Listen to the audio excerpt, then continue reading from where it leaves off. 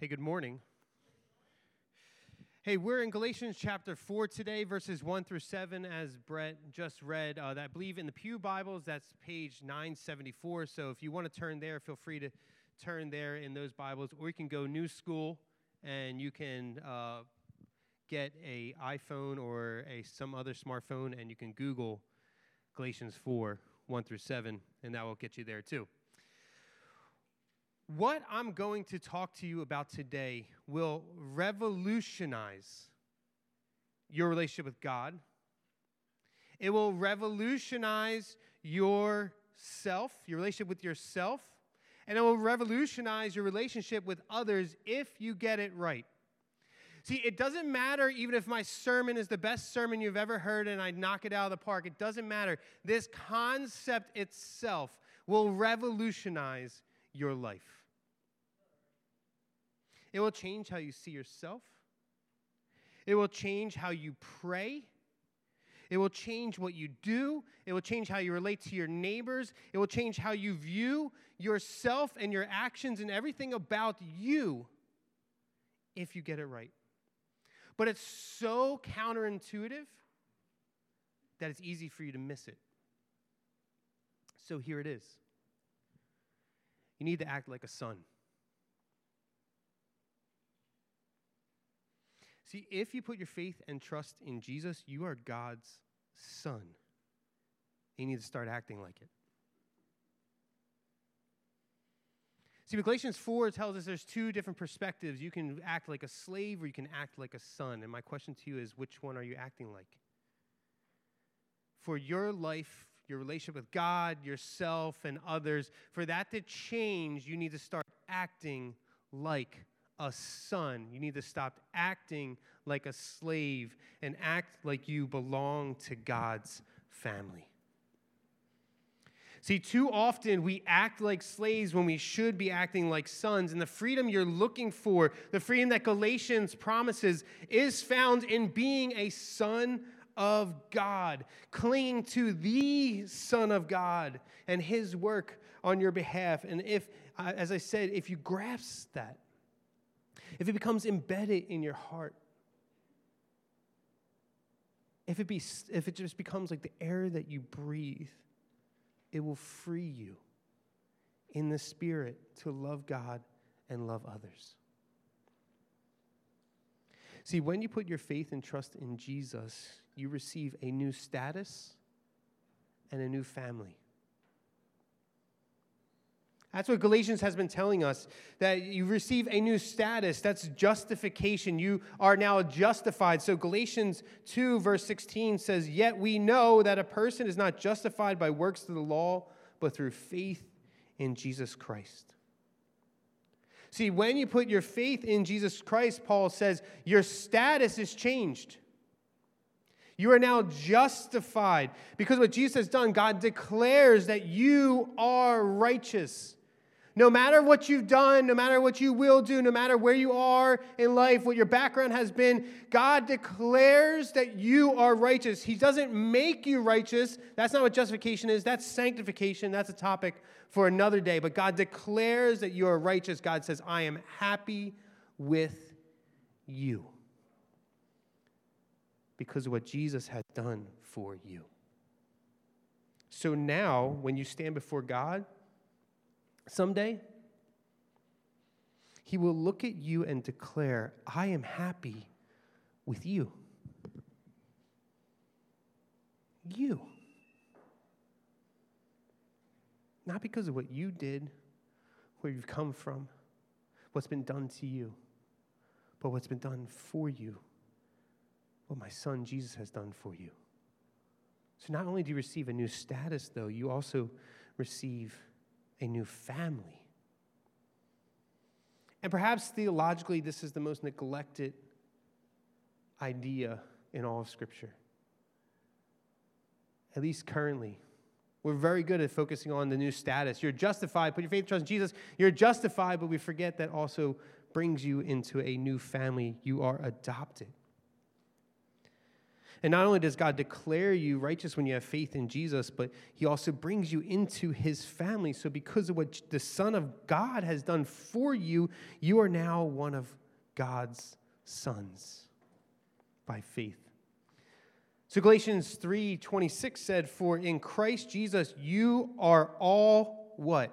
"Sons of God through faith." See, Paul uses the term sons here because he's trying to make a point. And Tim Keller, he's a pastor in New York, he says, in most ancient cultures, daughters could not inherit property. Therefore, son meant legal heir, which was a status forbidden to women. But the gospel tells us that we are all sons in Christ. We are all heirs. So where in Revelation we're all referred to as the bride of Christ, here we're all referred to as the sons of God. So when you put your trust in Jesus, God makes you one of his sons. Now, if you're here today and you haven't put your faith in Jesus, you need to realize that first, we're happy you're here. But secondly, you need to be challenged that you need to give your life to Jesus today. Because right now, your status hasn't changed. God is unhappy with your sin. And your family hasn't changed either. If you haven't put your faith in Jesus, you're not part of God's family, you're part of the devil's family. The Bible makes that pretty clear, that God brings us through Jesus out of the kingdom of darkness into the kingdom of his Son. And God doesn't want that for you. He wants you to be part of his family. He wants your status to be changed. He wants to be able to declare over you, you are righteous. I am happy with you. And he wants to bring you into his family. But Galatians, as we said, is written for Christians.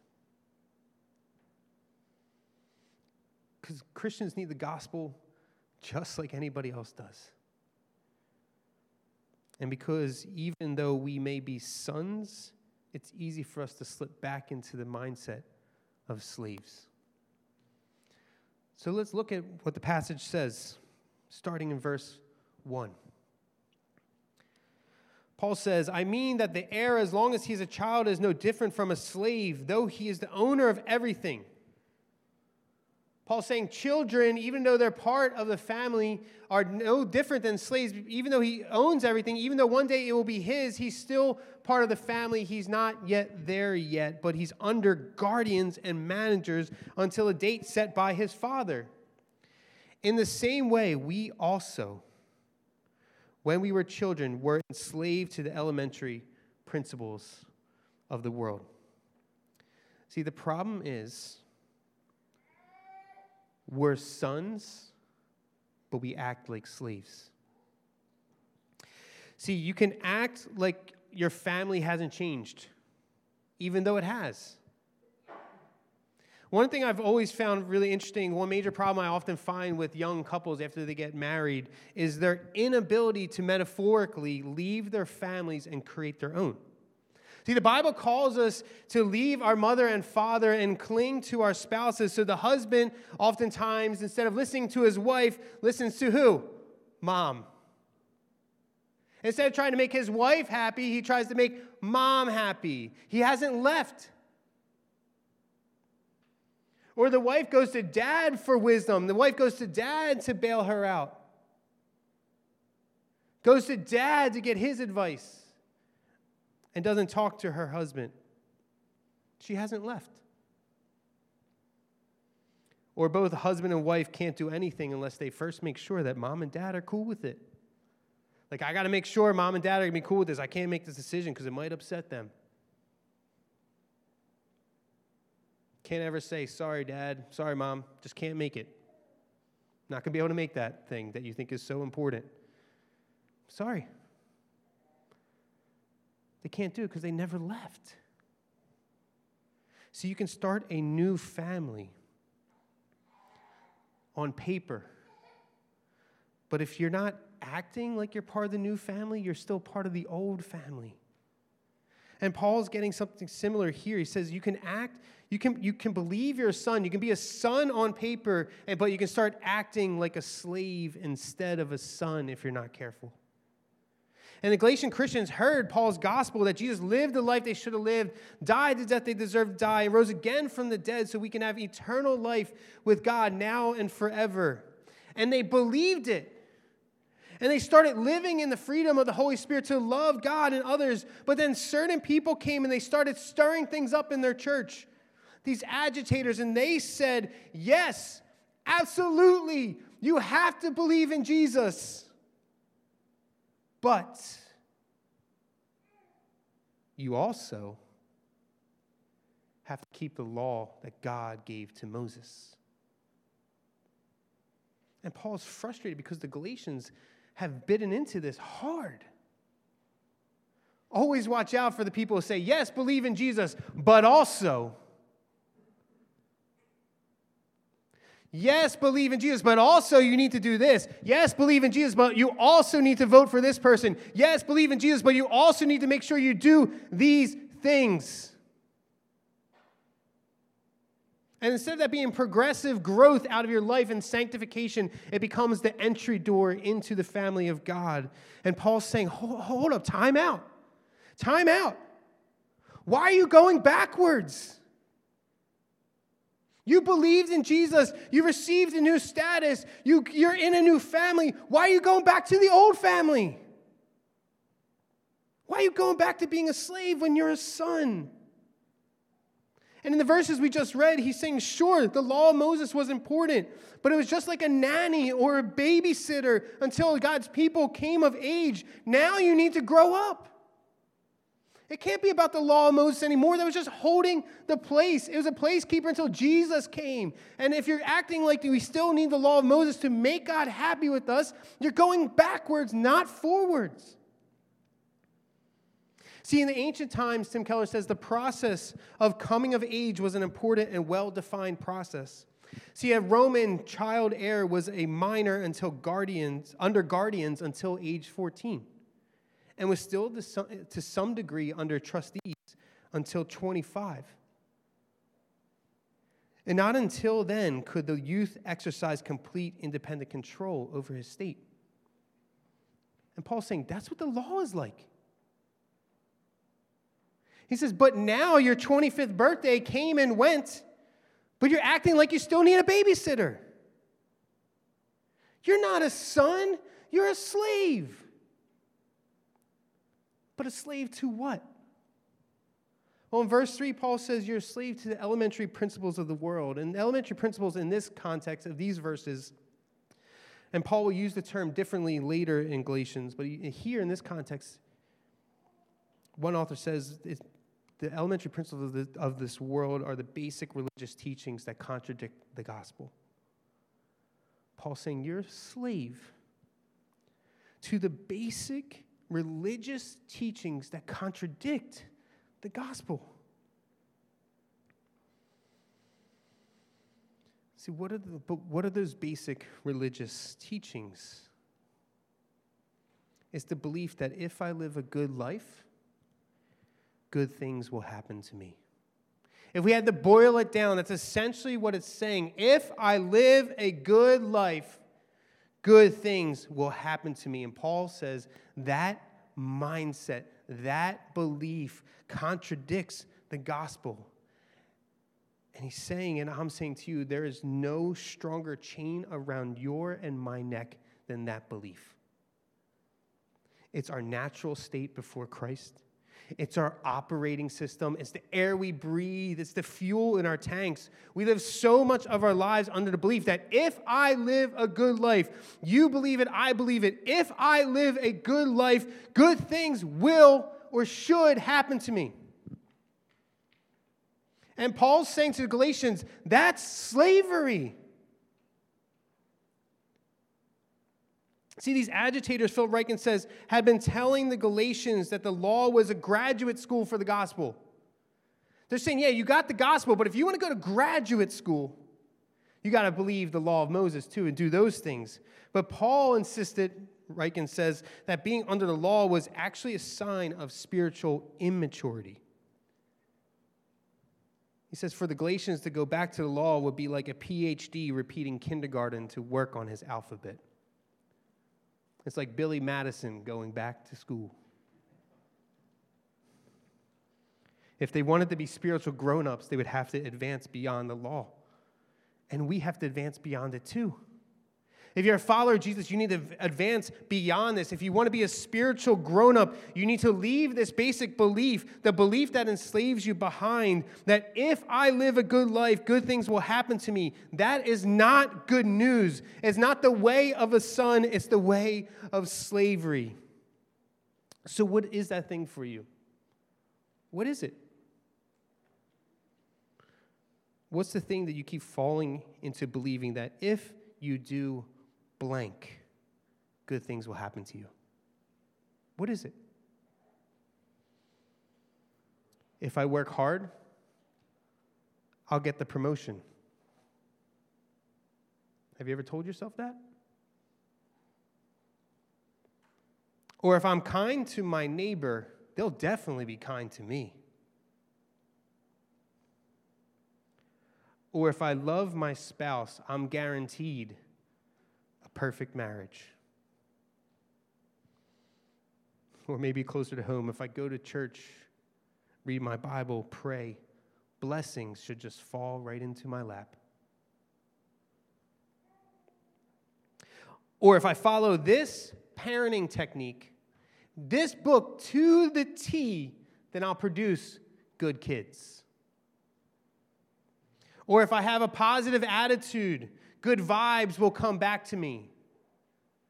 Have you ever told yourself that? Well, if I'm just like really positive, no matter how things go, it just will just start to fall into place and good vibes will just surround me all the time. Or maybe this one. If I send my kids to this school, they'll get this opportunity and get a scholarship to this college, and then they'll have this career and have this type of spouse and this type of kid who will then go to this school and get this opportunity and get a scholarship to this college and have this type of career and this type of spouse. All I have to do is get my kid into this school. What's that thing for you? See, we enslave ourselves to this belief that it all rests on me to make it happen. That if I want a good life, I have to do this thing, and that's contrary to the gospel, which all rests on Jesus and not on you. But we're so uncomfortable that something doesn't require our effort, right? We feel like we have to contribute something. Like we ain't no charity cases. We can't just have Jesus do everything for us. I got to add something to this. I have to contribute something. But that impulse is devoid of the gospel. You are a charity case. You are a sinner. You are unable to save yourself. You are enslaved to the elementary principles of this world. You can't pull yourself out. Someone needs to do it for you. And all this really does is it boils down to control. We're so obsessed with controlling outcomes and controlling our lives and controlling the lives of others that we feel like we need to contribute something so that somehow I'm in control of the process.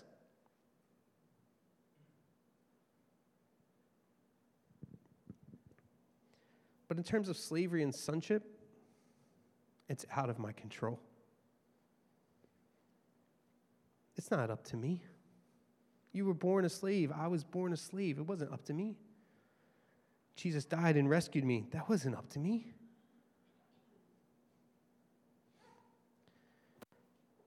And you might be here today, you might be like, well, what's the big deal? Like, what's the big deal if I live a life, good things will happen to me? Like, what's the big deal if I believe that? Well, first off, it's not true. Like, think about your experiences. For most of you, I know many of your experiences. You've been a relatively moral person, but you've been hurt and or abused. You're a good person. Bad stuff happened to you. And God doesn't justify that. God's not happy with that. Some of you have worked really hard, and the guy you trained gets the promotion. Happens all the time. Or some of you have followed a certain parenting technique to the T just to find out that your kids are little sinners in need of the Savior, just like you are. Surprise! They're your kids. What did you expect? See, the basic premise of religion, Tim Keller says, that if you live a good life, things will go well for you is wrong. And how do we know that? Jesus was the most morally upright person who ever lived, yet he had a life filled with the experience of poverty, rejection, injustice, and even torture. And all religions, except Christianity, teach the same exact thing. If you do something good, or if you live a good life, if the scales are just balanced with the good, God will make sure that good things happen to you. But not only is that basic impulse not true, it also will just lead you to disappointment time and time again. Like, what happens if, for instance, you send your kids to that school and they get that opportunity and they get scholarship to that college, but they flunk out? Or worse, what if they meet someone at that college that you can't stand and they end up getting married to them? You'll be disappointed. And maybe you can try with your next kid. Like, all right, that kid didn't work. Forget that. Scratch that kid. I'll just try with the next one. But what if that doesn't work out either? More disappointment. See, the impulse that if I do blank, good things will happen to me is a belief that can't stand under the pressure of disappointment. Like, what are you going to do with that belief when it comes to disappointment? Time and time again. I've been doing good things, but bad things keep happening to me. That will just crush you. It will destroy you. It will just throw you further and further and further into slavery. So you could keep acting like a slave if you want. Or you could start acting like a son. And Paul picks up again in verse 4. He says, but when the fullness of time had come, right, the coming of age, God sent forth his son, born of a woman, born under the law, to redeem those who were under the law so that we might receive adoption as sons. And because you are sons, God has sent the Spirit of his Son into our hearts, crying, Abba, Father. So you are no longer a slave, but a son, and if a son, then an heir through God. Just straight up, we need to start acting like sons. Did you notice that none of the things that Paul mentioned there were done by you? You didn't become God's sons because of something you did. It wasn't your effort at all. It was God's effort. When the fullness of time had come, Paul says in Romans 5, he says something similar. He says, for while we were still weak, at the right time, Christ died for the ungodly. God knew when the right time was for you to come of age. God knew when the right time was for Jesus to come. Like, you and I weren't even alive in the first century, let alone doing anything that would force God to make us his sons. God sent forth his son, born of a woman, born under the law, he says. God sent his son, Jesus, to become like one of us. Born of a woman, he became human. That's the theological term, is the incarnation. And he's born under the law. Why? It says it right there. To redeem those who are under the law so that we might receive adoption as sons. See, it's one thing to redeem a slave from somebody else and then to make him your slave. But it's a whole other thing to buy a slave so you can adopt him as your son. Like, do you understand what Jesus did for you? It wasn't like, hey, you're a slave here, just come be a slave in my house. He says, no, you're a slave here. You get to be God's son now. See, a slave never feels at home. They never have a security that the son has. They don't have access to the master of the house like the son does. They never know where they stand. There's always this relational wall that affects how the slave acts, but not the son. not a son. A son knows his dad owns the place and acts like it. A son can go to his dad and ask for things. A son has connection with his dad like no one else. And Jesus had that connection, a perfect connection with the Father, but he left it all behind to come to earth, to be born and to live as a slave to the elementary principles of this world, to redeem slaves, you and me, so God can make us his sons. And not only that, the Holy Spirit is given to us to give us the opportunity and the ability to call God Abba, Father. Abba is this Aramaic word for the Father that combines respect and endearment. It's dear dad or dearest father, or you could even translate it daddy. But why would Paul use an Aramaic word to Greek-speaking people? Because that's exactly what Jesus calls God the Father when he cries out to him before his death. He says, Abba, Father. See, the same relationship Jesus has with God, you and I have because of the Holy Spirit. Not I can have with God, but I do have with God. So when you pray and you cry out in your pain, in your suffering, in your want, in your need, it's as if Jesus himself is crying out to the Father. The status Jesus has, you have, and God responds to you with the same love that he has for Jesus. Do you see how this is revolutionary? Do you see how this could revolutionize your life? Earlier this week, my youngest daughter, she's 4 years old, jumped on the couch next to me with her mom's phone as I was on my phone. I would like to say I was doing something important. She was watching YouTube Kids. I'm pretty sure I was watching YouTube as well. But she jumped up on the couch right next to me. No space between me and her. Snuggled up right next to me and just sat there. And she just sat there for a while.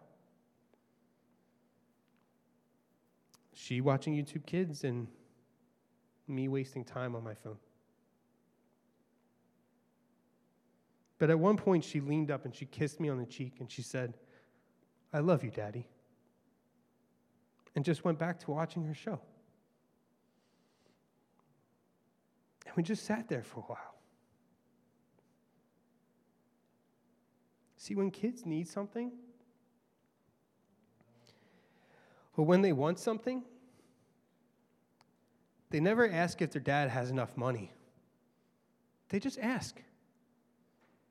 If they want to talk, they never ask if their dad's busy. They just start talking. When they scrape their knee, they never come and say, hey, Dad, I just want to make sure that we've budgeted enough money for Band-Aids. Do we have any Band-Aids around? And she said, Dad, I need a Band-Aid. If they want a cookie, they don't ask, hey, how much longer till dinner? I don't want to ruin my appetite. They say, hey, can I have a cookie? See, when they need to feel comfortable or by Dad or want to be close to him, they climb on the couch, snuggle next to him, give him a kiss and say, I love you, Daddy. See, this passage is like Paul pointing his finger through the pages and saying, you are no longer a slave, but a son, you. With all your flaws and sin, you. With all your desires and your wants, you. With all your anxieties and worry, you. With all your bumps and bruises, you. With all your failures and successes, you. No matter how this week went, you. The approval you seek, you. The hurt you carry, you. Look, I know not all of you have positive relationships with your dads, and this might be a difficult concept for you. But how much more do you need to hear God the Father say to you, you are my son. See, no matter when your earthly father reciprocates or not, no matter what they did to you or for you, your heavenly Father went to great lengths to redeem you. So you are no longer a slave. You are a son. So start acting like one. See yourself as a son. Why are you seeking the approval of others when you've already been approved by the Father who's created the universe? Who the heck cares what anybody else thinks about you? You don't need to earn their respect. I'm not talking about an arrogant, pompous, God will judge me attitude. But who are you trying to find approval from that's never going to give it to you? You're just wasting your time. The Father's already approved you. Who or what do you fear when God's your dad? Like, why are you afraid? Where are you blaming yourself for hurt or abuse that's been done to you? If doing good things doesn't make good things happen to you, doing bad things doesn't make bad things happen to you. Stop blaming yourself. It wasn't your fault. You were hurt. You were abused. Bring that pain to Dad. Climb up next to him and say, Dad, I need you. And pray like a son. Too many of us are trying to pray the right way. But just hop up on Dad's lap and give him a kiss and ask him for what you need. Just ask him. Kid doesn't say all this flowy language. Like, the Psalms are great. You can use Psalms, but if you have nothing, just be a kid. No matter how small or trivial you think it is, you can't find something in your house, ask Dad to help you. You have trouble paying a bill, ask Dad to find a way. You want something in your life to change, ask Dad to help you out, to make it happen. And treat others like a son treats others. Dad owns the place. Care for your friends, your neighbors, your neighborhood, and your workplaces, because this is Dad's house. Pick up trash when you see it. Be kind to those who aren't easy to be kind to. Be hopeful around all those people who are cynical and snarky. And Dad, he's all about making the family bigger. He wants a big family. To tell people about what he's done for them through their big brother, Jesus. See, you are a son. You're not a slave anymore. Don't act like a slave. Act like a son. Let me pray for you. Let me pray that God makes this clear and evident in your life and in your hearts, that you truly, truly believe it. And we'll continue our service.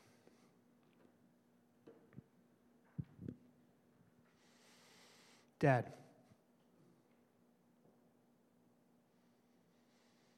I pray for anybody here today who just doesn't believe it. Whether for the first time or for the millionth time, they just need to be reminded that they can be your son, and they need to start acting like it. Lord, I don't mean to come down hard. It just means to remind us, as you remind us, as Paul reminds us and points through the pages at us and says, you aren't a slave, but a son. So, Dad, help us to act like it. Help us to believe it. Help us to treat others like it's true. Help us to see ourselves like it's true. Forgive us for times where we don't, for times that we believe if we do good things will happen to us. We're sorry. As we come to confession, assurance of pardon, and the table, help us to remember what Jesus did for us and that we can be sons because our big brother bailed us out. We pray all this in his name. Amen.